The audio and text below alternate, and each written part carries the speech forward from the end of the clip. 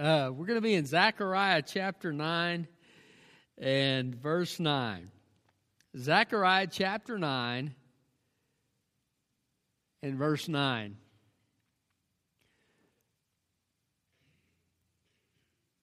When Jesus came, things have never been quite the same. God sent him, and he lived his perfect life, died on a cross, and rose again. And through his work, he's been changing lives ever since. Jesus came, and Jesus is coming. What a wonderful thing. The coming of the King, the Scripture tells us that the prophets prophesied not only Jesus' first coming, but also his second coming. But when Jesus comes to a human heart, he makes all the difference. We had a lady in our church when I was growing up. She used to sing a song about the fact that Jesus had changed her life. I remember one song that says, "I've just seen Jesus," talking about at the resurrection, "and I'll never be the same again." That's my testimony. That's what Jesus did in my life. When Jesus comes, it makes a difference. We need to thank and praise God for sending His Son, and we need to follow Him and trust Him in our lives. The title of my message is "The Coming of the King," and we're going to be in Zechariah 9, verse 9. "Rejoice greatly, daughter Zion. Shout in triumph, daughter Jerusalem. Look, your king is coming to you. He is righteous and victorious, humble, and riding on a donkey, on a colt, the foal of a donkey. I will cut off the chariot from Ephraim and the horse from Jerusalem. The bow of war will be removed, and he will proclaim peace to the nations. His dominion will extend from sea to sea, from the Euphrates River to the ends of the earth." The coming of the King. How is the Messiah described? What is it that causes Jesus to make such a difference in people's lives? That's who He is. Not only is He God's Son, but He has a perfect character. And because of who He is, Jesus can make a difference in our lives. Well, how is the Messiah described here in Zechariah 9, verse 9 and 10? Well, first of all, He is righteous. He says, your King is coming to you, and He is righteous. Jesus is perfectly right and perfectly good.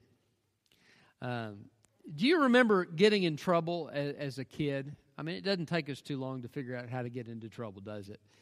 I remember one of the times when my parents had told me to stay out of the cookie jar. I'd been into the cookie jar quite a bit, I guess, lately.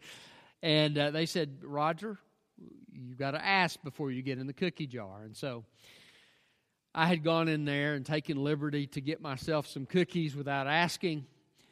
And my dad said, "Hey, have you been in the cookie jar, Roger?" And I said, "No." And all over my face was the evidence of the cookies that I had eaten. You know, we have sin, and it gets to the place where it's a shrug of the shoulders to us. And I've told you about my daughter being shocked when she heard somebody take God's name in vain when she was about 3 or 4. We've been talking to her about the 10 Commandments, and she goes, "Oh, they took God's name in vain." And she was just shocked and offended and amazed that somebody would actually have the audacity to take Jesus' name in vain. Now she's lived a while. And one time I was talking to her recently, I said, "Well, I don't know if we need to see that movie. That's got quite a bit of cussing in it, And she said, "Dad, I hear that all the time at school." I told her, I said, "That doesn't matter. We're still not going to see it." But the fact is, we do. We get so used to the sin around us, don't we? It's just everywhere. Jesus never sinned one time. In His words, in His thought life, in his actions. He never failed to do what God told him to do. He was perfectly righteous, perfectly good. You could take all the attributes of God and apply them to Jesus, and he would be perfect in every one of them. He was perfect in love. He was perfect in goodness. He's perfect in justice. Just go down the line. Every way that you could describe Jesus, Jesus is perfect. Maybe you have had the enemy come around you lately and whisper in your ear and say, hey, do you remember what you did back there? Do you remember how you blew it and how you sinned? And, how could God have a relationship with you and enjoy your presence when look at what you've done? You know what I've learned to do with that is say, yeah, you're right, I'm not worthy, but Jesus is. Find fault with his righteousness, and I'm clothed in it. I have a right to come into the presence of God because my Savior has lived a perfect life in my place. And the book of Romans says that righteousness has been imputed to me. It's been given to me as my possession so that I can come into the presence of God. That's the righteousness of my Savior. And then one day when Jesus comes back, he's going to rule in righteousness. Can you imagine that? Not having to worry about politicians doing the wrong thing. Who would ever guess that? What are the people on the television going to have to talk about when Jesus is ruling? Because he'll do everything perfectly. He'll rule righteously. Justice will always be carried out. The right thing will always be done by Jesus. He will have perfect wisdom. Isn't there a need for wisdom with the course of our country right now? And around the world, there's issues that are difficult and hard, and oftentimes, even with the best minds in a cabinet, it's hard to make the best decisions that need to be made. But Jesus will be perfect in wisdom. What a world it will be to have Jesus in charge of it. He is perfect in righteousness. So he is righteous. How's the Messiah described? He's righteous. Secondly, he is a Savior. Now, my translation says he is righteous and victorious. But the word victorious is actually a Hebrew word that means he saves, and it can be passive, that he is saved or is imbued with salvation, is given salvation by God to give to others.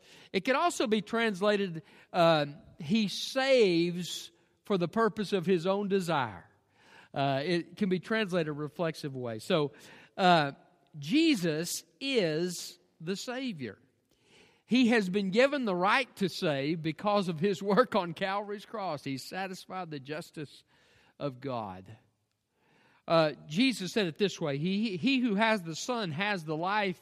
He who does not have the Son does not have the life, and the wrath of God remains on him. Were it not for what Jesus did on Calvary's cross, not a one of us would have a hope. We could not be saved. We couldn't be saved by our own works because God has said, be you perfect as your Father in heaven is perfect. We couldn't be saved by any of the others that we know because they're all sinners too. Only Jesus could save. And he is our perfect Savior. He is victorious in that salvation. He has saved us, is saving us. Aren't you glad for the delivering power of Jesus Christ in your life? He saves you and sustains you. There's so many times that I have just not had my heart in the right place, and I've come to the Lord and said, Lord, here it is. Here's where I'm at. I confess it to you, and I ask you to change me and live through me. And he has been faithful to do that. His saving work continues on in my life. And one day, he is going to save us in the sense of bringing the full salvation benefits to us when he comes again the second time. So He is our Savior. So thank Him, praise Him. If you're not a believer, repent of your sin, put your trust in Him, and receive His gift of salvation. How is the Messiah described? He is righteous. He is a Savior. He is humble. Verse 9, the second part says He's righteous and victorious, humble. The Hebrew word has the idea of being afflicted, of going through hard, difficult circumstances. Jesus is humble in His character. You remember what He said? Come unto me, all you who labor and are heavy laden, and I will give you rest. Take my yoke upon you and learn from me, for I am gentle and humble in heart, and you will find rest for your soul. Aren't you glad that Jesus isn't too proud to deal with the likes of us? He's humble. That's a characteristic of God. The fact that He is humble also in the circumstances of His life here on this earth, He identifies with us. I'm glad that Jesus was born into a poor family. He's born in a manger. I mean, most earthly kings get a little bit better than that. Jesus, they probably had enough to eat and so forth, but Joseph was a carpenter. It wasn't probably a real lucrative position, but Jesus understands where the common man is because he's humble. He's gone through those circumstances and He understands us. I'm glad He identifies with us. He understands our struggle. So thank Him for it, praise Him for it, and come to Him for rest because He's humble. So how is He described? He's righteous. He's a Savior. He's humble. Next, He is royal. He is royal. It says He comes humble and riding on a donkey, on a colt, the foal of a donkey. In Genesis 49, 10 and 11, Jacob gives a prophecy concerning Judah. And he says, the scepter will not depart from Judah until it comes to him to whom it belongs. And he's speaking of Jesus Christ. The fulfillment of that would be with Jesus Christ. But then he says He comes riding on a donkey. This ruler, this scepter, this king would be Jesus Christ, who would come to rule and to reign. He rules in our hearts when we put our trust in Him, and He will one day rule on this earth. This scripture was fulfilled when Jesus entered into Jerusalem riding on a donkey that had never been ridden. I went to a rodeo when I think I was in probably the summer. I guess this is the summer after I graduated high school, and saw all these people riding these bulls and these horses and everything that hadn't been broken. And I remember thinking, well, that may be entertaining to watch, but I'm never doing that. And, you hear the injuries and so forth. But Jesus rode on a colt that had never been ridden. There's something supernatural about that. This animal was calm and peaceful and didn't resist at all. Jesus came in. And so He shows he's ruler over nature. He is ruler over the animal world. He's ruler in the hearts of people who are saved. And one day He is going to be King of kings and Lord of lords. Every knee will bow. Every tongue will confess that Jesus Christ is Lord. He will rule. The stars obey His command. He holds them together. Wow. Jesus is royal. So submit to Him, thank Him for His righteous rule, and put your trust in Him. How's He described? He's righteous, He is Savior, He is humble, He is royal, and He is sovereign. He is sovereign. Verse 10 talks about that. But it's interesting that the Jewish theologians before the time of Christ looked at these two verses And they said, well, these are describing two different kinds of Messiahs. There must be two Messiahs. And they didn't recognize it. There were going to be two comings of the Messiah. The first one, he was going to come in humility. The second one, he was going to come in power, and he's going to set up his rule and his reign upon this earth. Look at verse 10. He says, I will cut off the chariot from Ephraim and the horse from Jerusalem. They were told not to trust in horses and chariots, but to trust in the Lord to fight their battles for them. He says, the bow of war will be removed, and he will proclaim peace to the nations. Jesus is going to solve the Middle East peace process. And not only there, but all over the world. He will bring peace. His dominion will extend from sea to sea, from the Euphrates River to the ends of the earth. Who has the power to stop war? I tell you, no human being does. No mere human being. You can think about the great powers, the great empires of this world. Even they had war. They could not stop. Now, they could go in, they could defeat the enemy in battle, but they could not stop wars from taking place. Jesus says there will be wars and rumors of wars. See that you be not troubled, for the end is not yet. Nation will rise against nation and kingdom against kingdom. And that's happened throughout history. Jesus' words have come to pass, but that will one day come to an end. Why? Because Jesus is sovereign over history. His sovereignty over history is shown in the fulfillment of prophecy, but it's also shown one day when He comes back and He rules and He reigns. His sovereignty was shown when He commanded the winds and the waves to be still. His sovereignty was shown when He commanded the evil spirits and they had to obey. But His sovereignty will ultimately be shown when Jesus comes back and rules. The devil will be bound for 1,000 years, and Jesus will set up His peaceable kingdom. And there will be no one who can stop the purpose of Jesus Christ. He is sovereign. But guess what? He is sovereign in our lives. Yes, His sovereignty will be expressed in the future, and it will be clear and evident what Jesus has done in the future. But Jesus is sovereign today. He is exalted to the right hand of God, and He is able to work and answer prayer. You remember when Peter was in prison? Look, to all intents and purposes, he's chained to these Roman guards, and they have shifts. You know, they're coming in, and he's in a locked prison, and all of a sudden, in the middle of the night, he thinks he's dreaming. This angel comes in.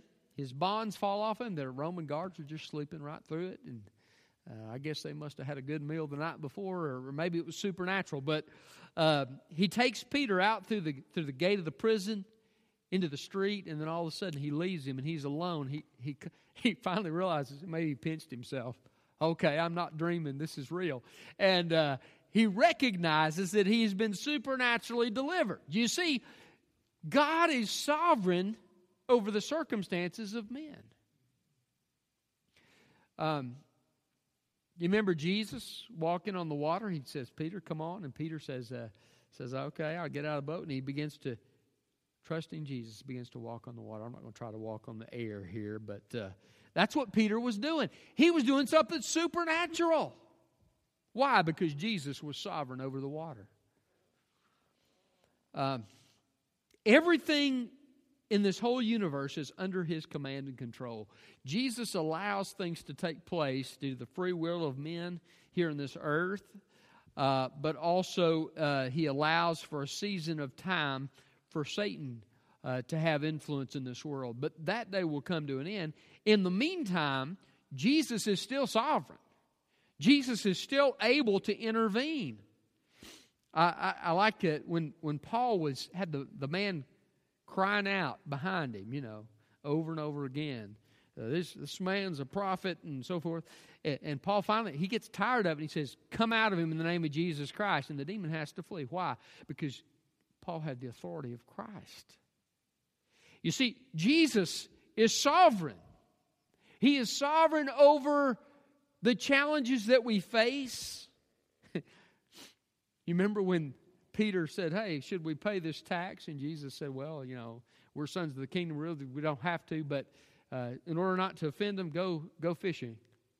And he goes and he catches a fish, and he opens the fish's mouth, and there's enough coin in there to pay his tax. Can I tell you, Jesus is sovereign. How did that coin get there? Wouldn't that be an interesting story? I don't know. Maybe there's a fisherman who was wealthy, and he's out on his boat, and somehow he bumps against the side of the boat, and that coin falls out and goes down into the water, and this fish just happens to go by. Maybe he thinks it's another fish, and kind of like those chartreuse lures, And he takes that, but he doesn't swallow it. He just keeps it in his mouth. Now, fish can spit things out. I learned that, fishing with jigs. And the fellow that was with me, he was a really good fisherman. I won't claim to be that. But he would tell me, when you see that line twitch, set the hook. Because when those crappie hit that lure, he says they will put their mouth around it. When they realize what it is, they'll spit it out. This fish took this false thing into its mouth, didn't swallow it, and kept it in its mouth, waiting for Peter to go fishing. Can I tell you, that's the sovereignty of God. How is it that we see God providing what we need at just the right time? I remember when Sherry and I had just moved to Dallas, and I was going to school, and I'd found a part-time job, and she hadn't yet found a job, and it was tight financially, and we'd been praying about it. And one day I went out to the mailbox, and there was a check from the military. No explanation, no letter, nothing, just a check. Hallelujah. So I went and cashed the check. What a great thing. Hey, God can use all different kinds of things. God is able, He is sovereign over the circumstances of our lives. Sometimes I think about, meeting my wife. I got stationed at Dice Air Force Base in Abilene, Texas. My wife grew up in South Texas, which if you've ever lived in Texas and tried to drive across it, it's a huge state.